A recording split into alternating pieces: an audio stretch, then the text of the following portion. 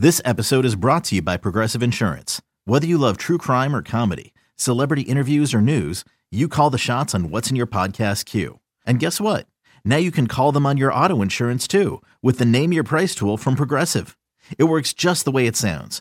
You tell Progressive how much you want to pay for car insurance, and they'll show you coverage options that fit your budget. Get your quote today at Progressive.com to join the over 28 million drivers who trust Progressive. Progressive Casualty Insurance Company and Affiliates. Price and coverage match limited by state law. Another day is here, and you're ready for it. What to wear? Check. Breakfast, lunch, and dinner? Check.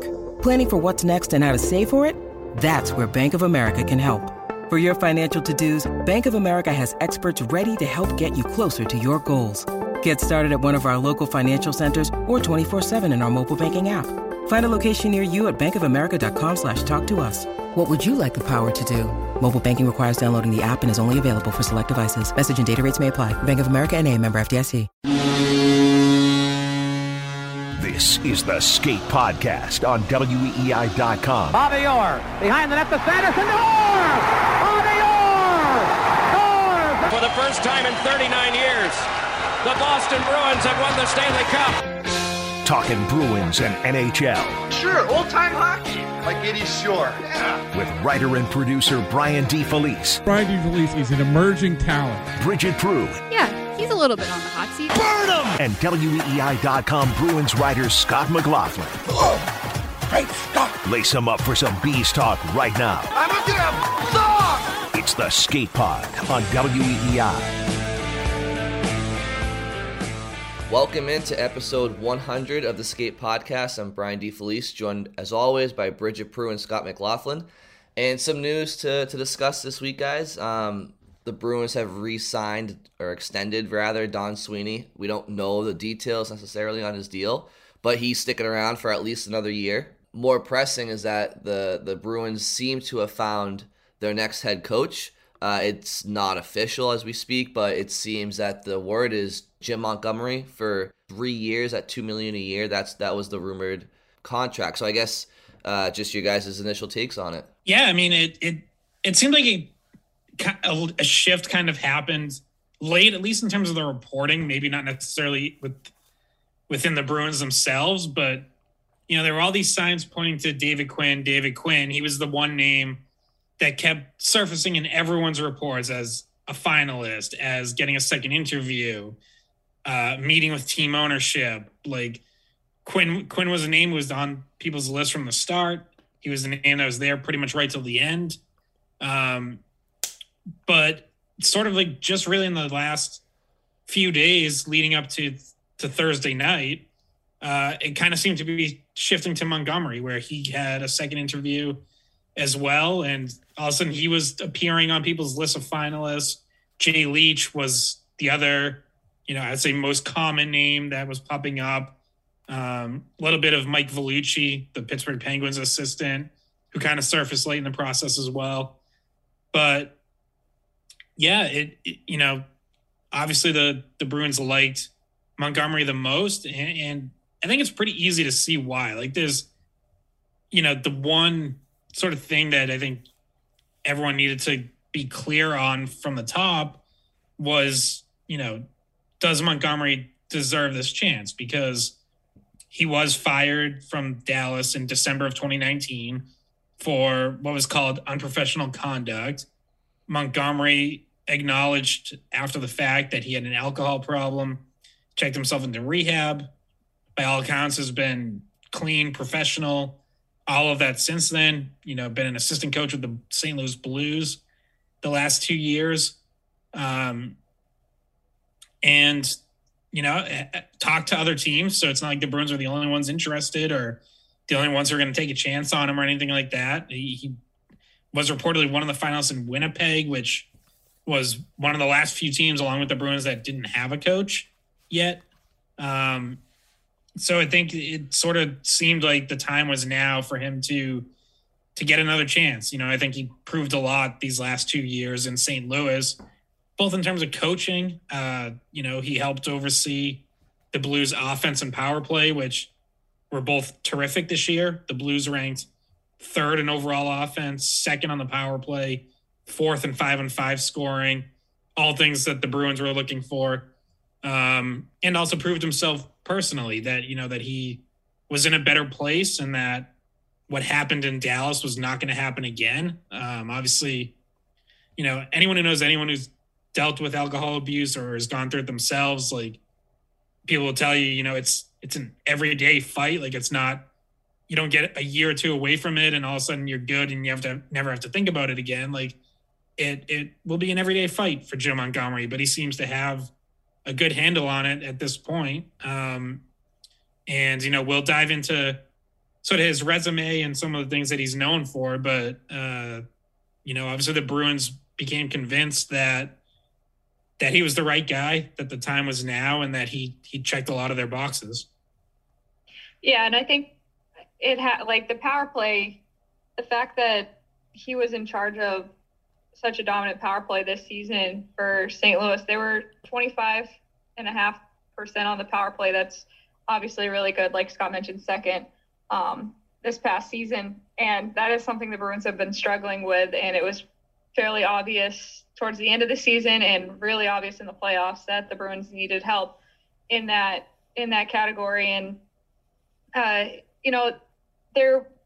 I'm sure when we actually do have this press conference for Montgomery, the question will be asked about, what's changed for him since the firing in Dallas. And he'll have to answer probably in his opening press conference, but I assume that stuff will kind of go away as the season goes on. I don't think he'll have to,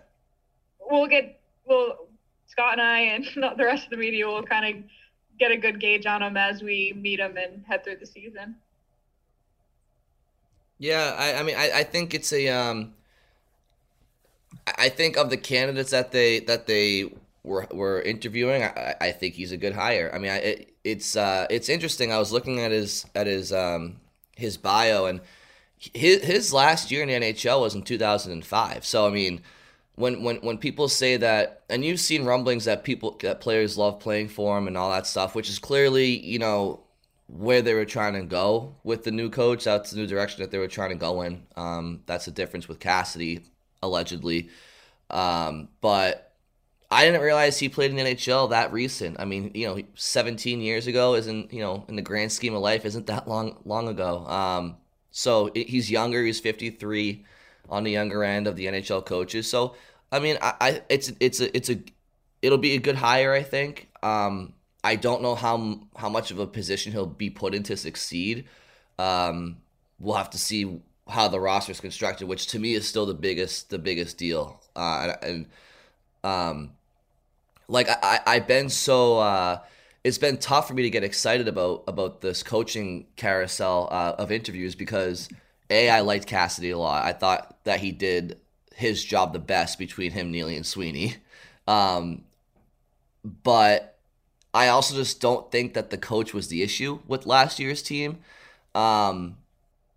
So it's kind of distracted me a little bit from this coaching from really being excited about who the new coach is, because I just don't, unless the roster significantly changes for the better, which is going to be very difficult to do in this offseason, I don't know how much the coach is going to make a difference.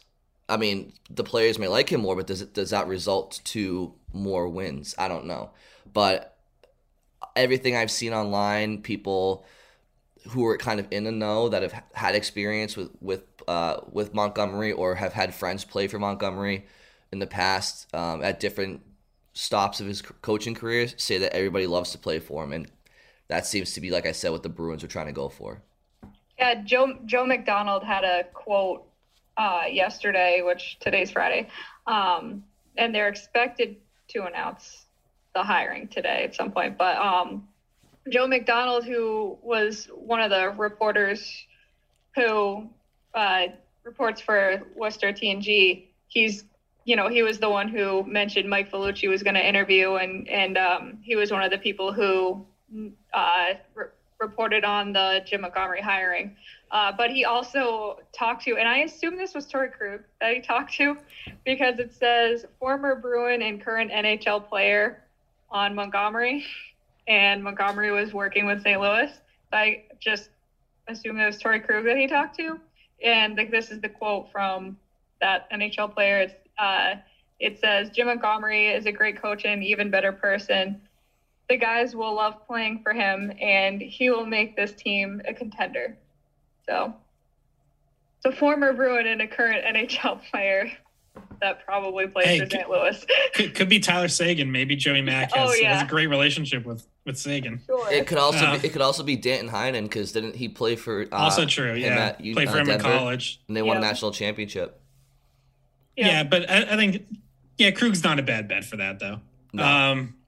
But yeah, so, I think Montgomery has done really a little bit of everything that the Bruins are looking for, because, Brian, like you were touching on, yes, we know, because Sweeney and Neely have both told us that connecting with young players, developing young players is going to be important for the next coach. But also, making a run at it now and coaching through these last year, 2 years, whatever it ends up being with Patrice Bergeron, someone who can do that.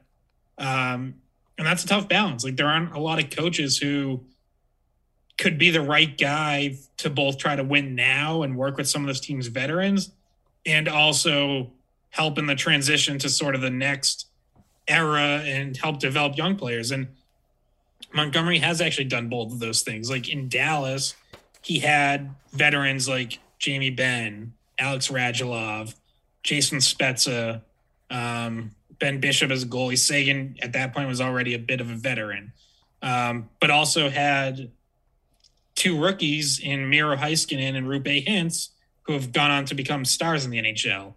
In St. Louis. No pun intended. Ooh, good. Yeah, that was great. Excellent work by me. Also, in St. Louis, worked with, we just mentioned Krug, Ryan O'Reilly, Braden Shen, David Perron, guys who have been around a while. Also got credit. I saw this from Jeremy Rutherford of The Athletic, who covers the Blues, said that he worked really closely with Robert Thomas and Jordan Kyrou, who were 22 and 23 years old this last season. Both had massive breakout seasons, topping 70 points. So he has both of those things on his record. Obviously, we covered, his time at Denver, where he won a national championship. Danton Heinen, Will Butcher, Trevor Moore, who's gone on to a good career with the Kings. Among the players he's worked, Logan O'Connor, who just won the Cup with the Avalanche. In Dubuque in the USHL, he won 2 Clark Cups in 3 years there. Coach Johnny Gaudreau, who I tweeted out this quote this morning from a 2015 article where Gaudreau said Montgomery was one of the people who helped prepare him the most for college and for the pros. So he has all of that on his resume. And the question with Jim Montgomery was never about his resume. When he got hired by the Stars, that was seen as an excellent hire because there were definitely other teams that were interested. He had done a terrific job at the University of Denver and was very much in demand. And then obviously his second season there is when things went sideways and really his career went sideways and he needed this reset to reset for the last couple of years. But, whether he can coach, whether he can he's had teams, we talked about the Blues, taking a step forward offensively this year and how they kind of remade themselves.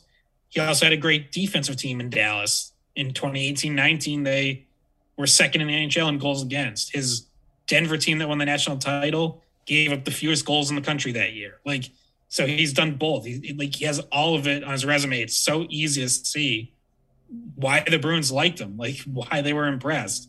So the only question was, is he in a good place, personally? Is he, in a better place and now, on kind of stable ground and ready to commit and, to be reliable for years? The Bruins obviously hope this turns into, their long-term coach.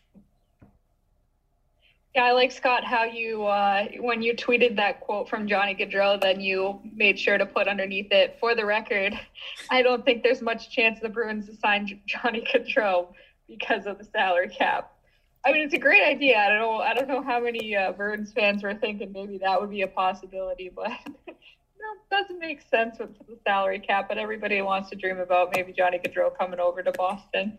Not going to happen, but yeah. And also, yeah, I mean, it seems like he's like not really talking to the Flames. Like they're kind of waiting for his answer, and I don't know if he's just like on vacation or what, but that seems like a pretty sticky situation going on there. Yeah, I mean, I think like honestly, I think Gaudreau would love to play here for Montgomery, but he's not going to do it for $2 million.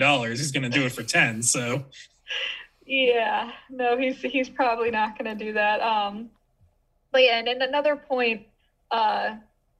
First of all, Quinn was kind of the guy, and Leach were kind of the guys it seemed like they were leaning towards in the beginning.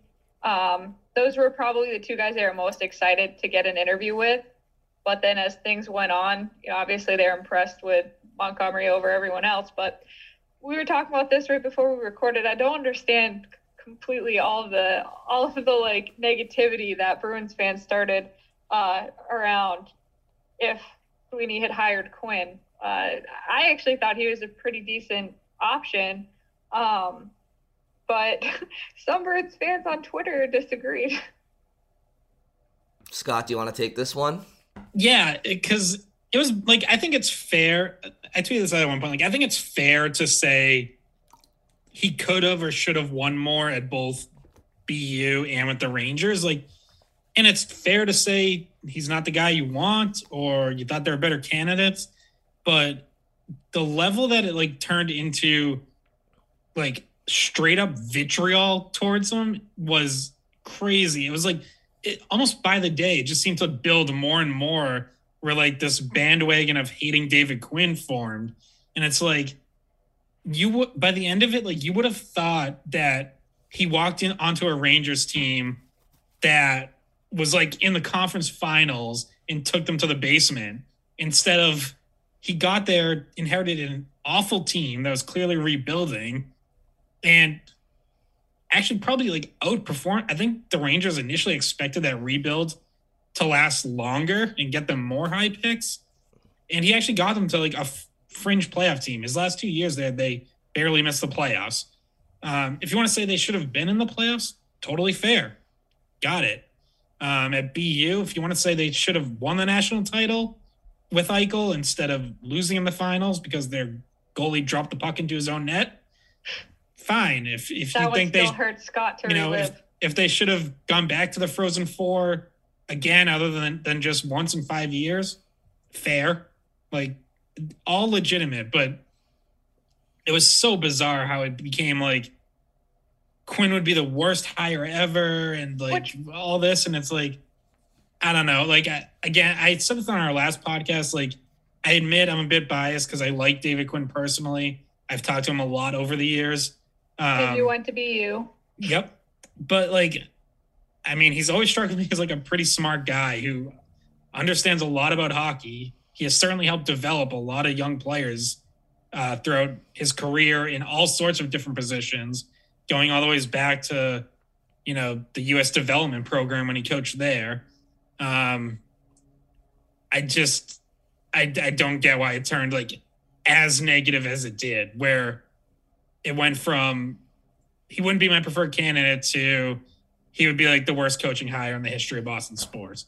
And which I don't understand because my color commentator at Yale is a diehard Rangers fan. And same with all the other Rangers fans that I know, had no issue with Quinn and actually were upset when he got fired. Like the Rangers fans they held him in high regard and they were not upset with the results and the performance that the team had when he was there, because it was kind of expected that this is the roster you have and, make the most of it. And I don't know a single Rangers fan that was really like, oh, he was the worst coach ever. Like, thank God they fired him. I know that, like I said, my color commentator he loved him. He was a Rangers fan. He absolutely loved Quinn and was upset when he got fired. So the fact that Bruins fans just like went the other way with it. Yeah, I think obviously it was easy to look at the Rangers and say they missed the playoffs 3 years with Quinn. And then his first year gone, they get to the conference finals.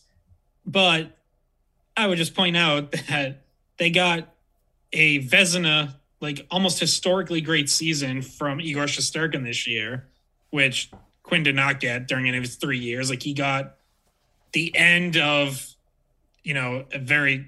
unfortunately, very injured Henrik Lundqvist, and then the early years of Shesterkin before he fully broke out this year. I'm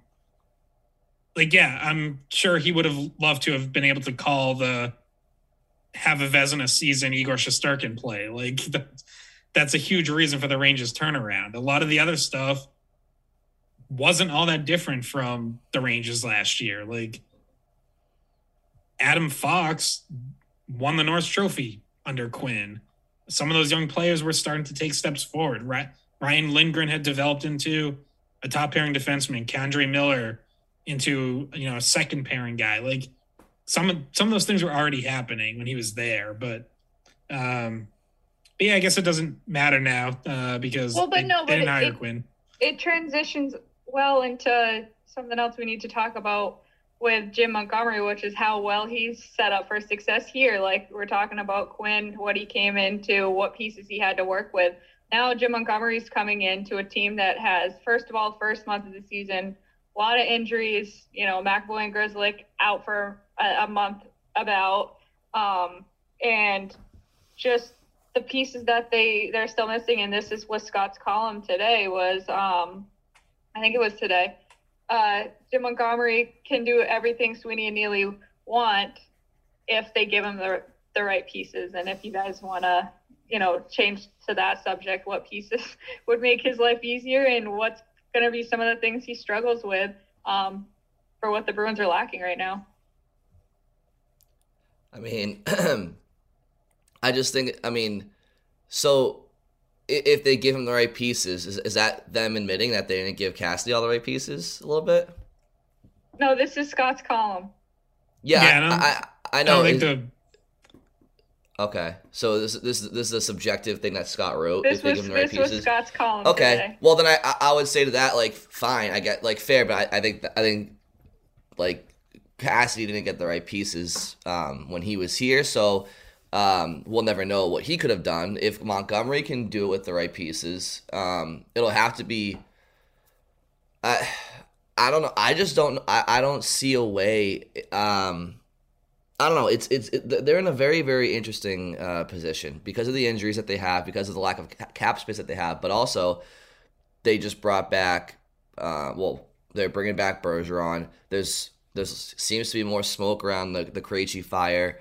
So I mean, if you can bring back Krejci and Bergeron for relatively cheap money, and you have a little bit of flexibility with some of the guys on long-term injury reserve where they can free up a little bit more cap space. I don't really know what they can bring in for him, Scott, where he can even show like that he can be, bring him to the promised land, because they want to win a cup. That's what the second they brought Bergeron back, we've seen it before. It's like with Dan Bialsma in Pittsburgh and Craig Berube in St. Louis, where like sometimes the team wasn't as far away as you thought, but the coaching change did make a difference. The Bruins clearly think that this year that's kind of the situation that they're in. Like, they think that they're there or close to it, but they think, I don't know if they truly think this, but this is the narrative that they're giving off. It was the coach. They needed a new voice, somebody who could help this group a little bit further along, because Sweeney's defending his offseason moves last year. He thinks that, and Neely thinks that the team was better than they proved in the playoffs. So I guess if the real question would be if the Bruins brought back the same roster as last year, if Montgomery could get them further than Bruce did, but bringing back the same rosters, we all know isn't the thing that is going to put them over the edge. So for me, it just comes back to, I don't know where the Bruins are gonna improve this team, like I from last year, right? Because last year you had Bergeron, you had Marchand, you had McAvoy, like you had all those guys still. So obviously, Krejci. Well, that's the thing. It's like okay. So let's play this out a little bit. Like, if they find a way to bring Krejci back,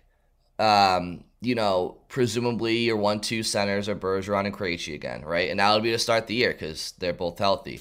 And then you probably have Charlie Coyle as your 3 centers still, or Haula, but whichever one isn't probably goes to the wing. So if you bring in Krejci, all of a sudden now you have Bergeron. You have an aging center group, but at least you have Bergeron, Krejci, Coyle, and Haula as 4 options up the middle in your top 9, depending on how you want to do it. And all of a sudden, you are deeper at center than you were last year. They're still just very tight up against the cap, and we'll see how it plays out. It's tough for me to see right now. We'll see what they do with players, and as the draft approaches, maybe I'm sure that they might have to get creative and buy a couple guys out, or maybe trade a couple of guys. So it's really tough to speak on it right now. But I would say it's tough to envision at the moment. Yeah, and it kind of comes back to these almost like competing. I don't want maybe like competing goals of, are you trying to win now or are you trying to develop young players? And yes, it's possible to do both, but Bruce Cassidy made this point in his press conference with us after he got fired, which is like, it's tough to really give young players a long runway when you're trying to win a cup every year. One, you tend to have a pretty full roster with not a lot of openings in the first place. And 2, you're trying to win, so you can't just like let a young player play through mistakes for 2 months because it's going to hurt you too much. And like, that's fair. I mean, look at last year's team. It's like, where was the spot where a young player was going to, we talked about this going into the year, and it was true. It was like they had 13 forwards signed to NHL contracts. Like, where was the room for a young player to crack the lineup and get a long run to show he belongs? It wasn't there. So, and it's not there right now either, because if Bergeron comes back, the only other free agent that they might lose is Curtis Lazar. So it's literally one spot that might get opened up. Like, unless you're then trading players away or whatever. But yeah, so it's, it's like, okay, so is Montgomery's goal for year 1 to try to win the cup because Bergeron's back and maybe Krejci returns and it's a veteran team again, and that's how they're doing it? If that's the case, then like, I don't know where the room is to play young players more and let them work through mistakes and, develop them over the course of the year. Or if you want to do that, then you've got to live with some bumps in the road, and maybe you're closer to, a fringe playoff team where you're kind of battling just to get in down the stretch. Like, there is a trade-off there. And I'm not entirely convinced that Don Sweeney really knows exactly which direction he wants to go yet. Like, I personally think that, if Bergeron's back, and especially if Krejci comes back, I think you have to try to go for it. Like, I don't know what the point would be to just kind of say like, well, I guess, we'll see. We'll just see what happens and, kind of ride it out for a year. Like, no, I think you have to trying to win a cup at that point. But that means that then you're postponing that, that developing young players that Sweeney and Neely talked about. Like, I don't know where that comes in. If you have a kind of a veteran laden roster again, that's going to try to win a cup. Yeah. You maybe get the green light to try to plug in a few guys, and they're definitely not going to get the more long-term treatment where they can, like you said, make their mistakes and learn and push through that. They're not going to, I still think they're at the point where they're not going to put up with that. They first of all, like you said, don't have the space. Second of all, I do think that the expectation is a win now expectation. So I don't know, maybe you get the green light if Fabian Lysell somehow makes his way up into the roster. Maybe you give him the exception, like, okay, well, we're going to stick with him a little longer than we normally would because we really think he could, make progress. But then that's one guy. You're not doing that with probably, multiple guys at a time, but he might be the exception that you make. That to me is that is the most feasible way that the Bruins can upgrade their forward group next year without having to, go external. And I think, and another name I wanted to bring up, because if you bring back Krejci and you bring back Lysell, those are two significant upgrades or, offensive improvements in your top 6 and or top 9 that you didn't have last year. And that could make a difference. And so I'm just going to read off this forward group that I just wrote down. And I think that if you're the Bruins, if you're trying to stay competitive as you can without, going too crazy and spending, because quite frankly, you can't. Like, if they had these names as their forward group next year, do you think their ceiling could be the promised land? So let's start up top with Marchand, Bergeron, Pastrnak. Then a Hall, a Krejci, a Lysell. A third line of a Coyle with a Hall on the left and a Craig Smith on the right. And then a fourth line with like Frederick on the left, maybe Oscar Steed on the right, and like a Nosek or a Beecher as a fourth line. Like DeBrusk traded away. Yeah, okay. You know what? Unintentionally, I just totally forgot about DeBrusk. so yeah, maybe that's my subconscious telling me that DeBrusk. Well, I think I don't know. They might try to move one of DeBrusk or Haula, or Craig Smith. One of those three guys, I think, would be benefit. I don't know. It's because it's you're gonna need caps, especially if Krejci comes back. Like, even no matter how team friendly Bergeron and Krejci signed for, you need cap space. So it's got to be freed up somewhere, whether it's one of those guys like you mentioned or one of the defensemen. Yeah, but like, just do you guys think if they? I guess the way to pose the question to you guys is that if you bring back the forward group that they had last year, except there's no longer Curtis Lazar and Foligno is just not playing, but you are able to integrate Krejci and Lysell. Like, I don't know, because they're, like we talked about, they don't have the money to really go grab somebody else, and I don't think they want to. I don't think they want to drastically change. It sounds like they liked what their team was last year. So if you do bring in Krejci and then Lysell at some point becomes a top 9 forward, but could be top 6, that could be enough to get them certainly further than last year. But I still don't know if that's good enough, because I still don't know how I feel about that. Third, fourth line. Any team with Krejci is significantly going to be improved. Like, bringing Krejci in, especially putting him back with Hall, that's all up to Krejci. I hope maybe he got a taste of, and he satisfied his craving to go play in the Czech Republic. Hopefully that 1 year was enough for him to, maybe it was kind of like, the grass looked greener. I wanted to go live at home. But then I realized that it's not competitive, and I still want to play competitively, and, have to scratch the itch to get the band back together with Bergeron for one last go around, and kind of like, Gronk coming out of retirement to play with Brady. Maybe Krejci comes out of not necessarily retirement, but comes back to the NHL to have one last go around with Bergeron. Just an idea. I think Pasternak's been trying to persuade him to come back. Yeah, and I mean that's assuming also that Krejci is able to come back at least something close to the level he was at when he left. He is 36 years old, and he just played a year in a league that is significantly less talented than the NHL. But he also did play in the Olympics with a higher talent level. Barely. I mean, there weren't really NHLers there either. World Championship was, some NHLers, kind of a mix of guys. He has not played at high-end NHL caliber hockey since the end of the 2020-21 season. So, that's like, there would definitely be an adjustment there, and it would take him a bit of time, I think, to get back up to speed and be like, oh yeah, this is what NHL hockey looks like. Like, this is a little different than what I was doing last year. I just feel like he's got such a great hockey mind, and also that's like the kind of style he plays isn't like the speed athletic style of play. It's more of like the smarts and the, knowing where everyone is on the ice.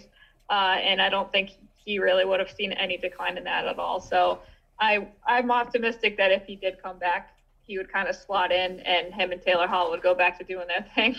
But that's a long shot if Krejci comes back. I don't know what % chance it is, but that would be, such a huge favor to a new head coach to be able to work with Krejci as their second line center rather than trying to move around the pieces again and try to make things work. But doesn't that kind of have to be like Sweeney's goal?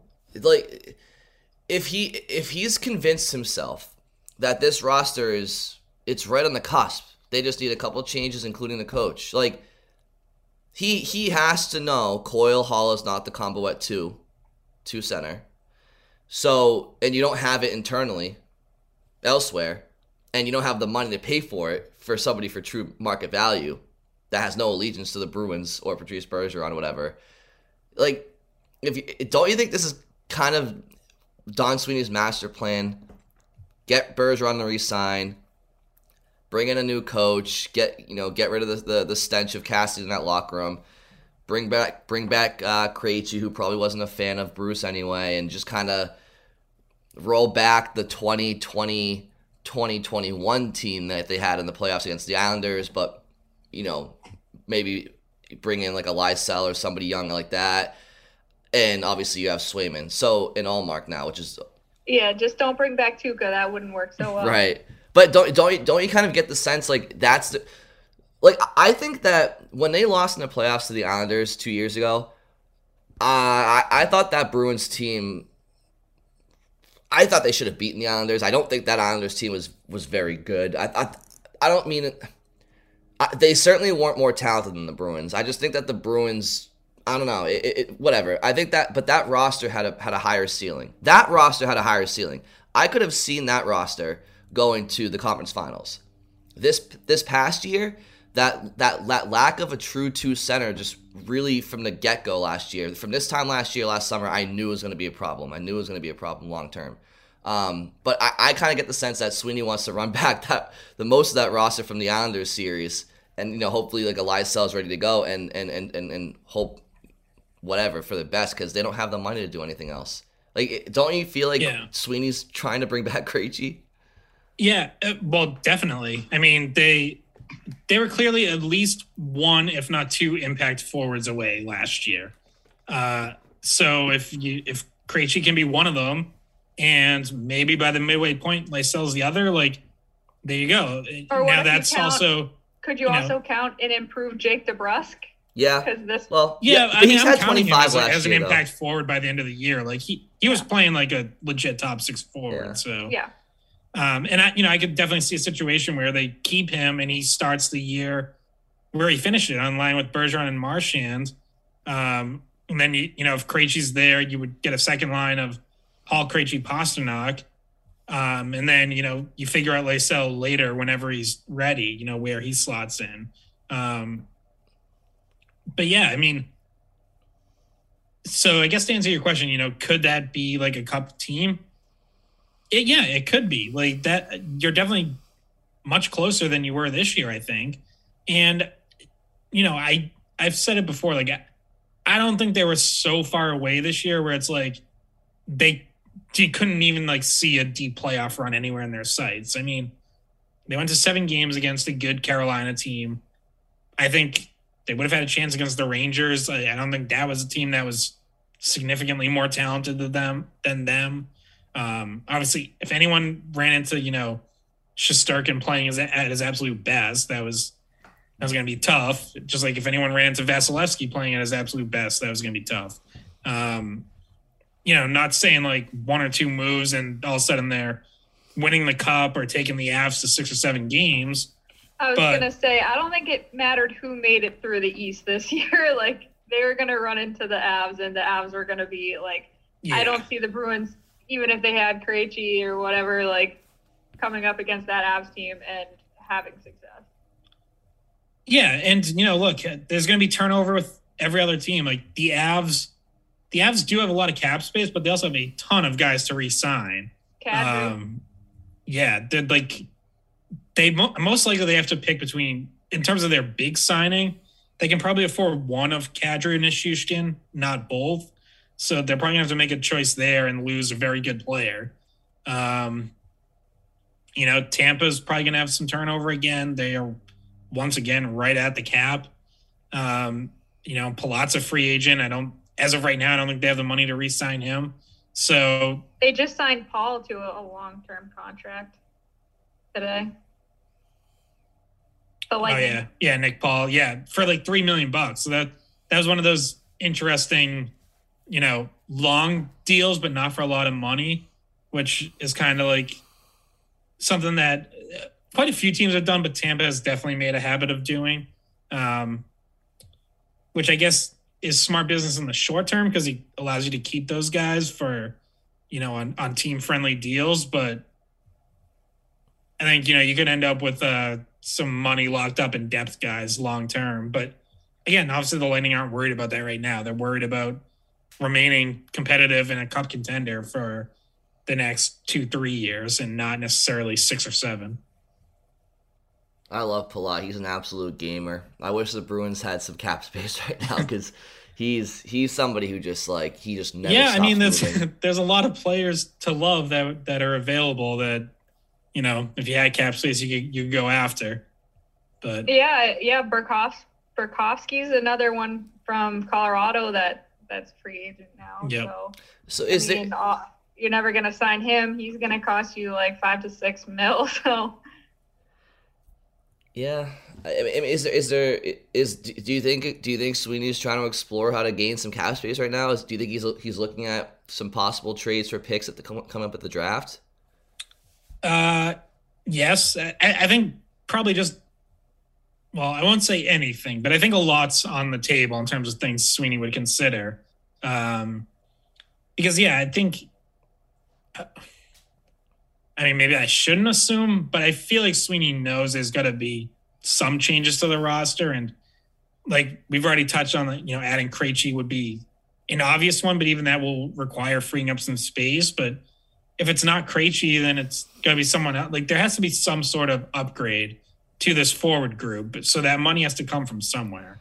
So I think, whether it's, buying out Nick Foligno would free up some, whether it's trading guys away, whether it's trading for draft picks, it might be one of your higher end guys. Maybe that brings back a return that you're comfortable with. And we haven't even gone to the David Pastrnak stuff, which I kind of keep pushing off because I still have not seen any indication that he has no interest in re-signing. Like they're going to meet in July, probably within the next week or two. I think July, I don't know, I forget the 13th maybe is when he's eligible for an extension. I still lean towards, I think he probably wants to sign an extension as long as the money's fair. I don't think he's going to ask for absolute top dollar, but I think you're probably going to have to get to $9 million, and it's going to come in around $9.5. I still think that's going to happen. So until or unless we get a clear indication that it's not for whatever reason, I kind of roll my eyes a little bit at the you're going to trade Pastrnak thing. I still kind of feel like that we're not at that bridge yet. But that would have to be something if you got that indication that Pastrnak doesn't want to sign or he wants to test free agency next year, then you would have to explore that. Yeah, I think one of the biggest things that hindered the Bruins last year in the playoffs was that the absence of Craig Smith and Trent, that third line killed them. So I don't know if you can maybe move a Smith or a Haula at the draft for I don't know a third round pick or something. I don't know. I'm not really sure what they're worth, but maybe that could be a way. As far as Pastrnak goes, do you think that you said he might not want top dollar? Do you think when you look at the top forwards in the league, do you think he deserves top dollar if he were to go to market? I would say that if we were talking a year and a half, 2 years ago, I would say absolutely. Like when COVID went down, when COVID happened, and he was on pace for like 55 goals, probably maybe more. Certainly over 50 when he had 48 when the COVID pause happened. He was the top goal scorer in the world. Him and Ovechkin. He still is, I think, one of the top 5 goal scorers in the world. But when you look at somebody like an Austin Matthews scoring 60-plus goals now, and you have McDavid out there, like those are the guys that if they were to go to market, they're top dollar, right? So do you think if he asks for top dollar, he should get top dollar? I don't know about should, but I think you would, because it's all about timing. It's all about who's available now. And if he were to hit free agency next year, I haven't looked, but I don't think there's anyone better than him who would be out there. Like, he would be the top free agent. And I think someone would give him, if we're talking top dollars and like over $10 million a year, I think someone would give that to him, whether it's 1, 2, 3 teams that would jump in at that price point. I don't know, but someone would. So all it takes is one team to think you're worth that. And I absolutely believe that someone would think that and would offer him that. I'm just going off the last time Pastrnak signed his extension. He talked about how like money isn't the most important thing in the world to him. And I guess, things can change as you grow up and you're, however many years later it's going to be, 5-6 years later. But I still he still doesn't strike me as a guy where that's going to be the most important thing for him. Like, I still think, yes, he's going to want to get paid fairly. Like, he's not going to take 7.5 or $8 million. He knows he's worth more than that. He saw that Charlie McAvoy got 9.5. So I think he's going to expect to at least be close to that.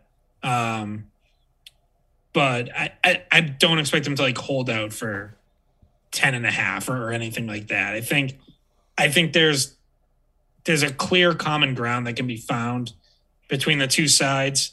So to me, the only question is whether he's happy in Boston long term. And I get the sense that he would be, but I don't know. Maybe, there's other stuff at play. Maybe wants to see what's out there. But I do think, the Bruins wouldn't be able to afford to wait for him to become a free agent. Like, you kind of have to make that decision this summer.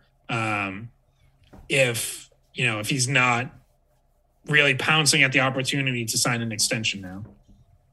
So what you're saying, Scott, is you're trying to make people worried that in the next week here, Pastrnak could get traded rather than extended.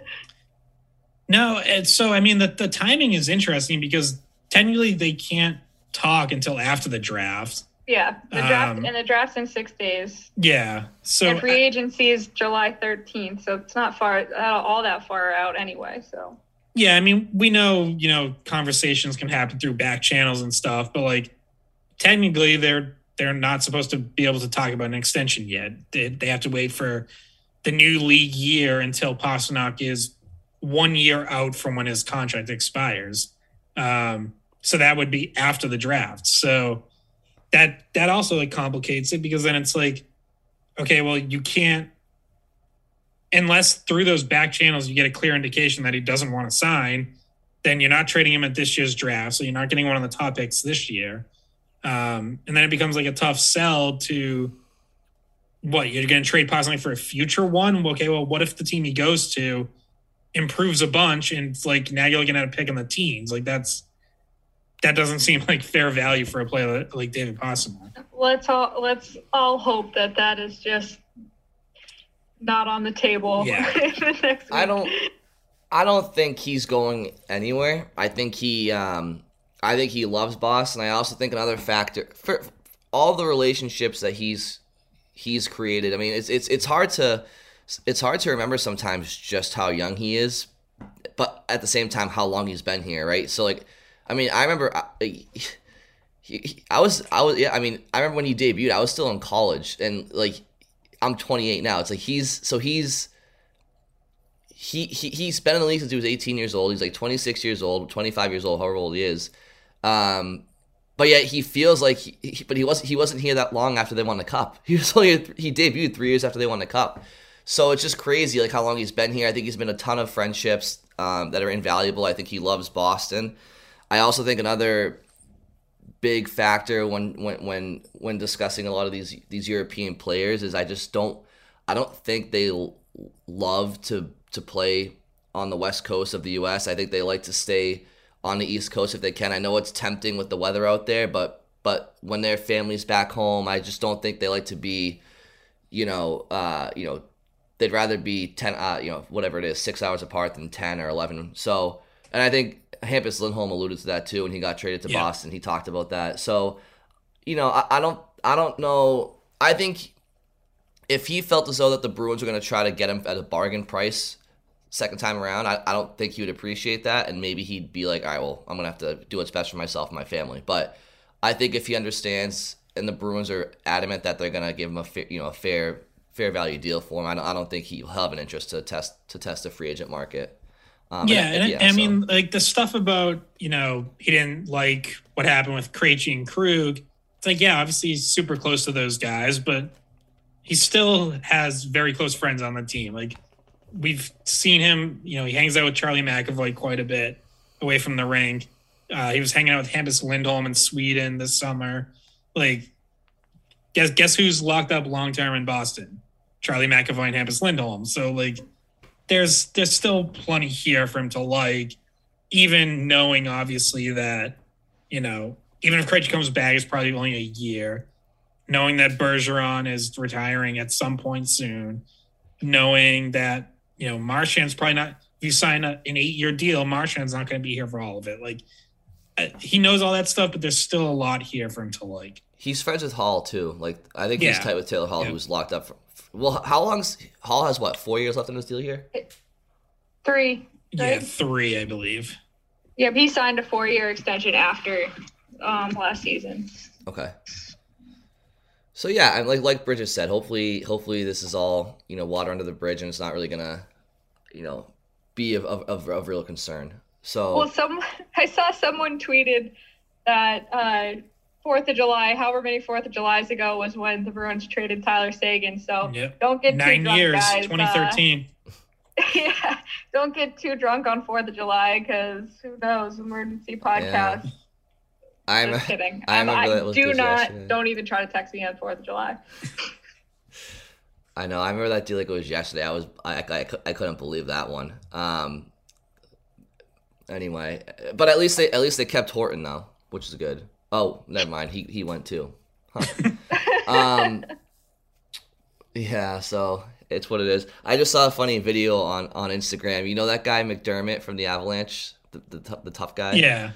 They're out partying last night, and they're in some like club or whatever, and he's clearly like two sheets to the wind, and he lifts the cup up, and instantaneously he falls backwards, and he starts teetering, and he falls on his back, and the cup lands on his chest and his face because he was so drunk that he just had no sense of balance. But it's just ironic that would break your ribs. I know, like one of the toughest guys in the NHL, just like just. Oh, God. You'll probably see it. I think Spit and Chick, let's tweet or Instagram it, but too funny. The videos of the Avalanche enjoying the cup are fun to watch because the cop trying to stop Bo Byram. He didn't recognize he was a player. It's so funny. It's so funny, but good for the Avalanche. I mean, I thought to myself going to the playoffs this year, I was like, whoever wins the Stanley Cup this year is going to earn it like more so than like any team in the past, because out of the 16 teams that entered the playoffs, I mean, you could make a case that 12, 13, 14 of them, like, you wouldn't be surprised if they won the cup. There was so much parity. Every round was a gauntlet, and for the Avalanche to do it, I mean, I think history will tell you that despite what I just said, getting the Oilers in the conference finals was kind of a blessing. The Flames choked that one away. If they had to play Calgary in the conference finals, I think they would have been a little bit more beat up going into the Tampa series. But hey, the old phrase that Ric Flair says, to be the best, you have to beat the best. I mean, not only did they beat the best, but they beat the best in Tampa where Tampa hoisted the cup last year. So everything about how Colorado went about it was, just hats off to them. It was a great playoff run for them. And talk about, Bridget, your boy, Cale Makar. I mean, come on now. You win the Hobie Baker. You win the Calder. You win the Norris. Should have had that national title too, man. I'm still mad about that. You win the Conn Smythe, and then you win the Stanley Cup. They won the next year. Yeah, and World Junior Gold in there too. Yep. Canada. I mean, he could have really had it all if he had won that title.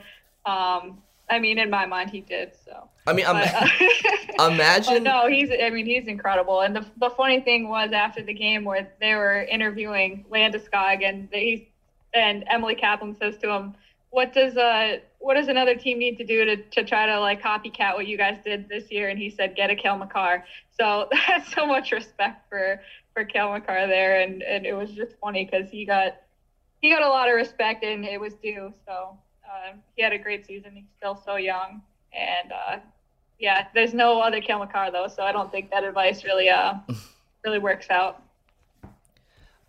I mean, to win the Norris Trophy and then 2 nights later win the Conn Smythe and the Stanley Cup, it's in addition to Hobie Baker, the Hobie Baker and the Calder and everything. It's just it's. I mean, kids dream about growing up when they're playing hockey, like being in the NHL one day. Like kids don't even dream that because that's just like. It honestly, your mind just doesn't. Your mind never goes there. Your mind goes like, "Oh, I hope I play in the NHL one day." Like your mind never goes to the collecting the hardware in the time he's collected it. Like, I mean, I thought it was so interesting to see. I thought that they were going to be remote, like Hedman and Makar. I thought they were going to be like on Zoom if they won because I didn't think that their team was going to let them go in suits to a award show in the middle of the Stanley Cup Finals. I thought that was very unique, and it was the first time that the awards have been after the Stanley Cup before the Stanley Cup being won, I think.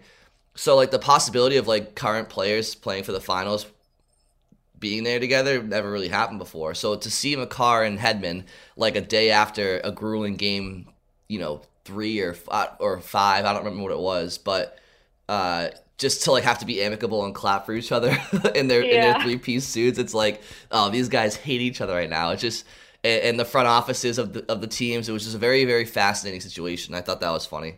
Yeah, and maybe this is just like the nervous Nelly in me, but like I was thinking like just any sort of social setting there where like COVID's still a thing. We've seen it impact these playoffs. Charlie McAvoy had to miss a game because of it. Like that was like one of the things that went through my mind. I was like, if I were in the finals right now, like I would basically have my entire team on lockdown.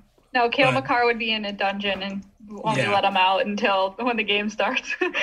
But, maybe that's also one of those things where, like, for all we know, the NHL got to a point at some point these playoffs where it was like, I don't know, maybe they're just not testing anymore. Like, maybe it's, hey, no one say that, like, we stopped testing, but we don't want to lose anyone in the Stanley Cup final. Well, that wouldn't be completely unprecedented because the MLB did that in the middle of COVID, so... Yeah, and I think like a lot of these leagues have kind of made up rules and changed things as they've gone. So. Yeah, I think so. But guys, I gotta go take my dog out. He has been waiting like a good boy. Sounds good. We'll depart here. You guys have a good 4th, and we'll talk next week probably after it's official. Okay. All right. Yes. All right. Let's do it. Thanks for listening. We'll talk to you guys soon.